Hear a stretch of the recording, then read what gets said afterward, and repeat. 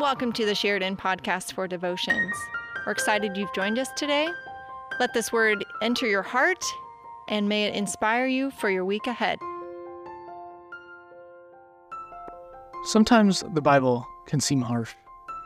It's especially true for the Old Testament, but even in the New Testament, certain passages often come across as strict or demanding.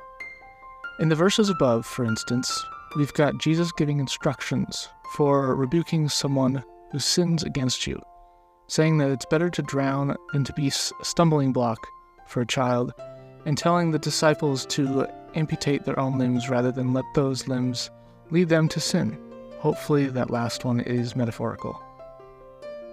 These verses are scary and intimidating. They make us feel like the consequences of messing up are irreversible and irredeemable. They certainly don't feel like good news. While passages like these do show that God takes sin seriously, they're only truly scary when removed from context, because among them are even more messages of forgiveness and reconciliation. For all the talk of drowning oneself and chopping off limbs, Jesus makes it clear that he always seeks us out and brings us back into the fold with great rejoicing, no matter how far we stray.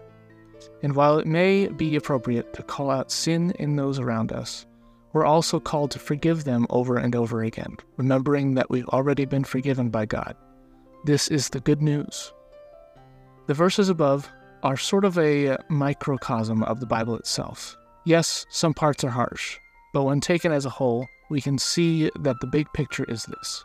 God takes sin deeply seriously, but sin is never the end, and we will not be permanently separated from him. Jesus is the personification of this idea.